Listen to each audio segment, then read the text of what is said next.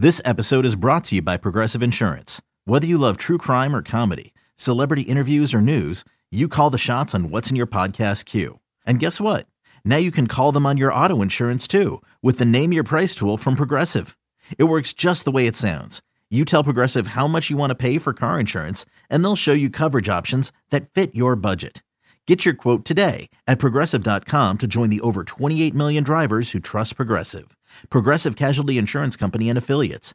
Price and coverage match limited by state law. Hey, Rob Bradford here. You guys know I'm always up for a good MVP story, and one of the best stories is Wasabi Technology. Wasabi is the world's hottest cloud storage company, and it's become the go-to provider for professional and collegiate sports teams, including 20 Major League Baseball teams like the Red Sox and NHL teams like the Bruins and Vancouver Canucks. Even the Liverpool Football Club is getting in on the Wasabi action. So, why is Wasabi the MVP? Well, Wasabi was purpose-built to free businesses from skyrocketing storage costs and unpredictable transaction fees that the Amazons of the world are charging. In fact, Wasabi is up to 80% less than those hyperscalers and doesn't charge a cent for businesses to access their data. From Wasabi's AI-enabled intelligent media storage, Wasabi Air, to the industry's only cloud storage service with triple protection against cyber criminals, data deletion, and ransomware, Wasabi's taken the lead in driving innovation in data storage and helping sports teams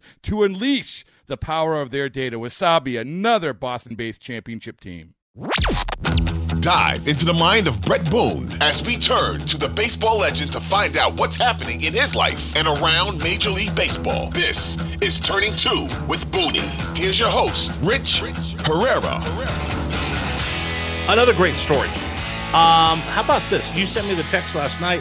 Herman, perfect game. Perfect game. I think there's only Athletics. I think it hasn't been done since Felix Hernandez in Seattle, I believe 2012. And it just shows you how rare those are. You know, you hear about guys hitting for the cycle. L.A. De La Cruz, the rookie sensation for the Reds, hit for the cycle. Those are very rare. I never hit for the cycle. I was close a couple times, but close in the cycle is far from completing the cycle. You know, that's like hitting 3 home runs and then hitting 4. There's a big difference between the 3 home run club and the 4 home run club. So no hitters, special enough in themselves, but perfect game, everything's got to go right. There's a reason that there's a lapse in time between perfect games. I just thought Herman's been struggling recently for that Yankee ball club, and to be perfect last night, yes, so be it. It was against the Oakland A's, but you're on a big league field facing a big league team. He threw 99 pitches. Pretty awesome moment. Have you ever seen one? Never a perfect game. I've never been involved. I was a part of a no-hitter with Chris Bosio back when I was a rookie in Seattle. Bosio pitched a no-hitter, and I was in the lineup that night, and so I've seen that. But a perfect game, no. I've seen a perfect game. I saw Dallas Braden throw one against the Tampa Bay Rays when he was in Oakland on Mother's Day. Right, and Dallas was in the booth calling the game. Yeah, so. Which is pretty special. Yeah. Take me inside the drama or the tension or maybe lack of what goes on as you get to that 5th inning. Everything you hear about, everything you read about, it's kind of true.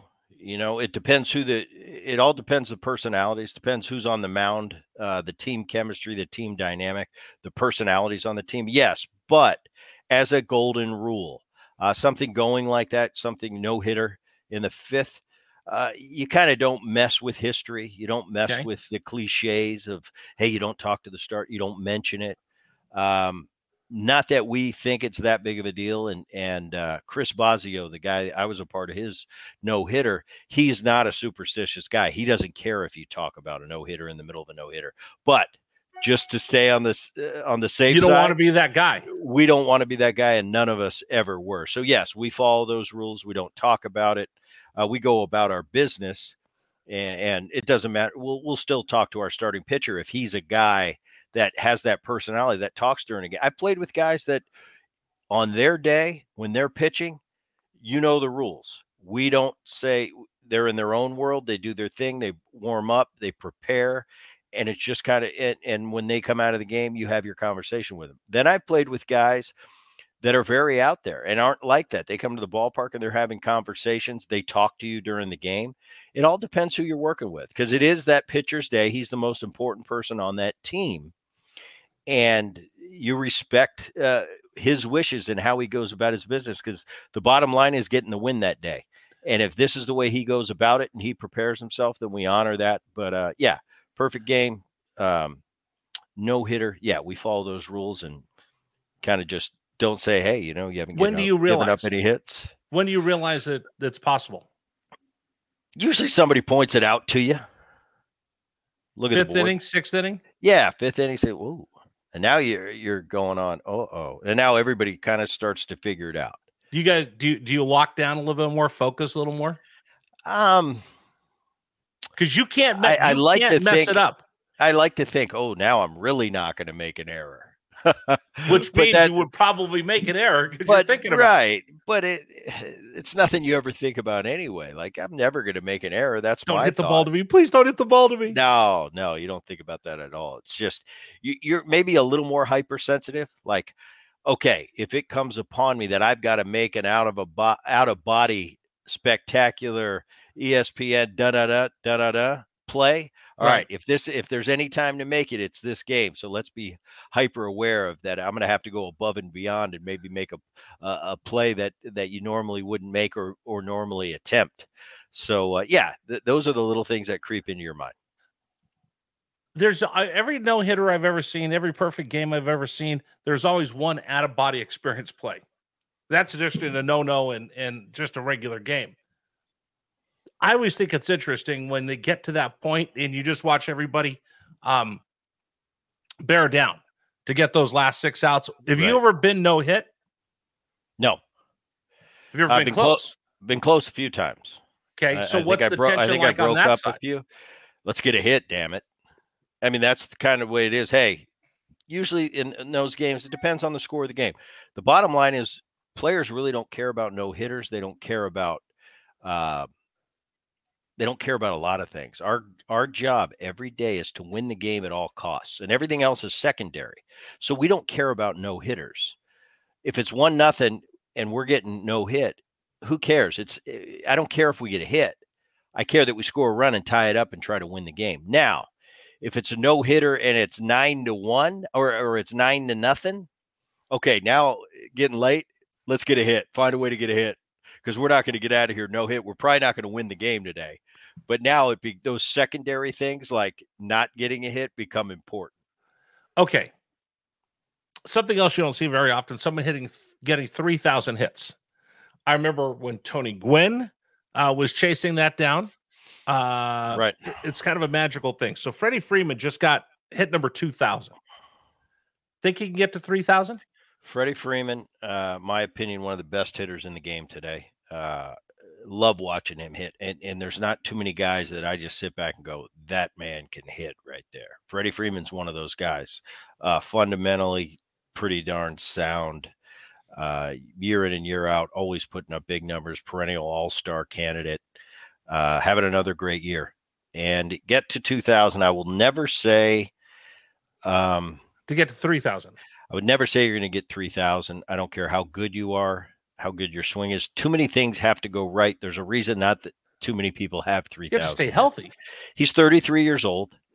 So let's just put it, hypothetically speaking, 5 years at 200 gets him to 3,000 hits. Then he'll be 38 years old.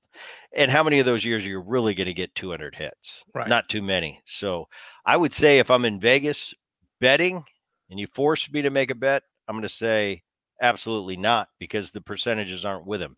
That being said, if he can stay healthy, and he's probably going to have to play another 7 years, that'll put him at 40 years old. Definitely attainable. Definitely has the skill set. Definitely has the swing to do it.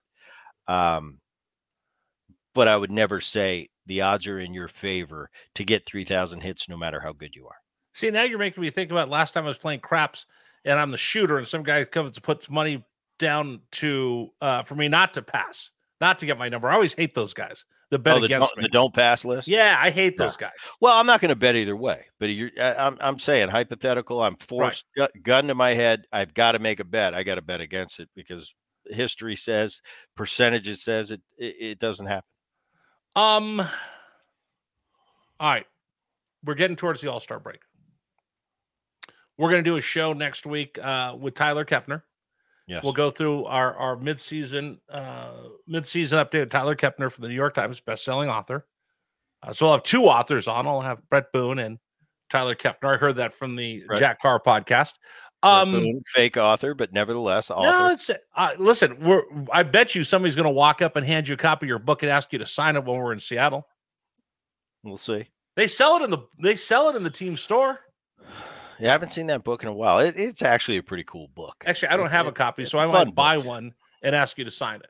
You got it. I might sign it for a fee. For a fee? When you need mealtime inspiration, it's worth shopping Kroger, where you'll find over 30,000 mouth-watering choices that excite your inner foodie. And no matter what tasty choice you make, you'll enjoy our everyday low prices, plus extra ways to save, like digital coupons worth over $600 each week. You can also save up to $1 off per gallon at the pump with fuel points. More savings and more inspiring flavors make shopping Kroger worth it every time. Kroger, fresh for everyone. Fuel restrictions apply. Big thing we're going to talk about. So I'll just get your little sneak preview.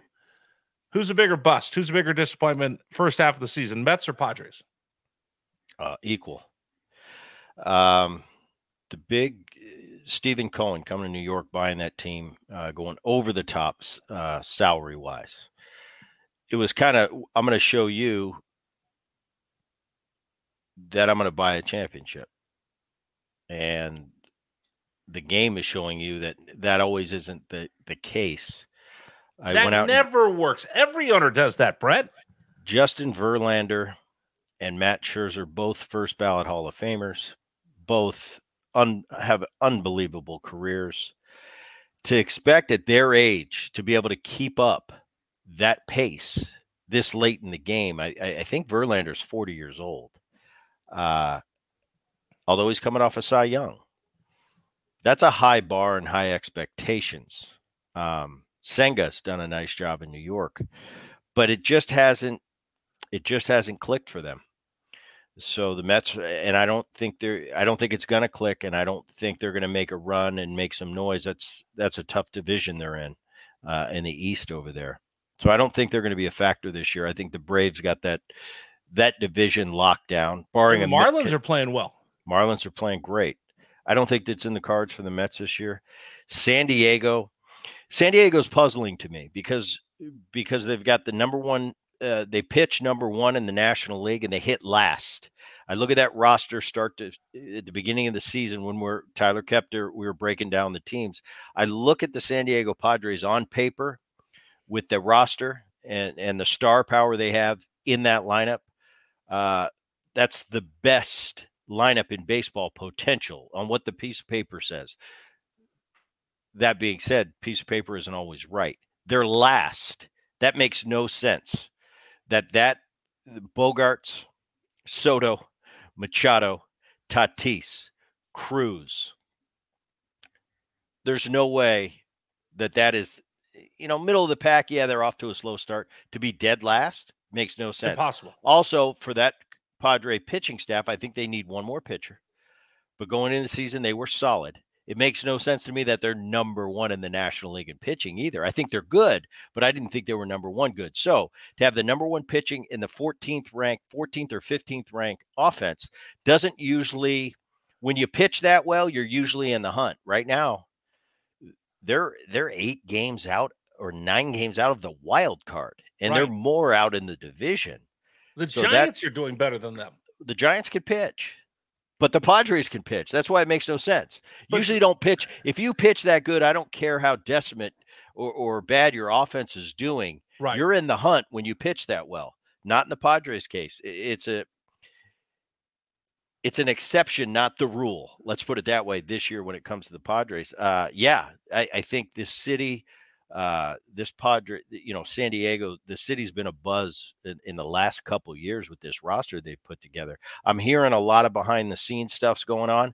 I'm not privy to it. I don't know exactly what the drama is in that clubhouse, but I'm hearing from more than one source that it's really getting bad in the Padre clubhouse. No idea. I don't even want to speculate what it is, but I've been on some teams where that chemistry is disrupted, where there's some problems in the clubhouse amongst players, amongst management, coaching staff, managers. I have no idea what it is, but I'm hearing that from more than one source that there's definitely some tension behind closed doors, and that could be one of the reasons that they're not living up to expectations. To me, it's the Padres because they're all in their prime. You said the Mets are a little older. Right. This is prime time for Tatis and Machado and Soto and all the rest of this team. They're poised. The only old man you have on that team really is Yu Darvish. Yu Darvish, Snell's pitching like a champ. His last 3 outings, I don't think he's given up a run. He's been, we've been waiting for that guy, that Snell from Tampa Bay, to emerge and be Snell from Tampa Bay, and he's been very up and down in his Padre career thus far. His last 3 outings, Snell has always puzzled me because I watch him, and when he's got his good stuff on any given night, he's Randy Johnson to me. I look at him and say, there's no way that stuff should ever struggle. There's no way that stuff that Snell possesses should ever be in the mid-5s ERA-wise. But nevertheless, it has been. It's been an up and down battle for him since he's been a Padre. He's starting to put it together right now. His 3 last outings, he looks like Cy Young. And, for them to have a chance, those Padres, they're really going to have to get on. They're going to have to take this break, this all-star break, boost those batteries, do some soul searching, and come out firing and have a mega second half if they want to get to the postseason, because they've dug themselves a pretty good hole.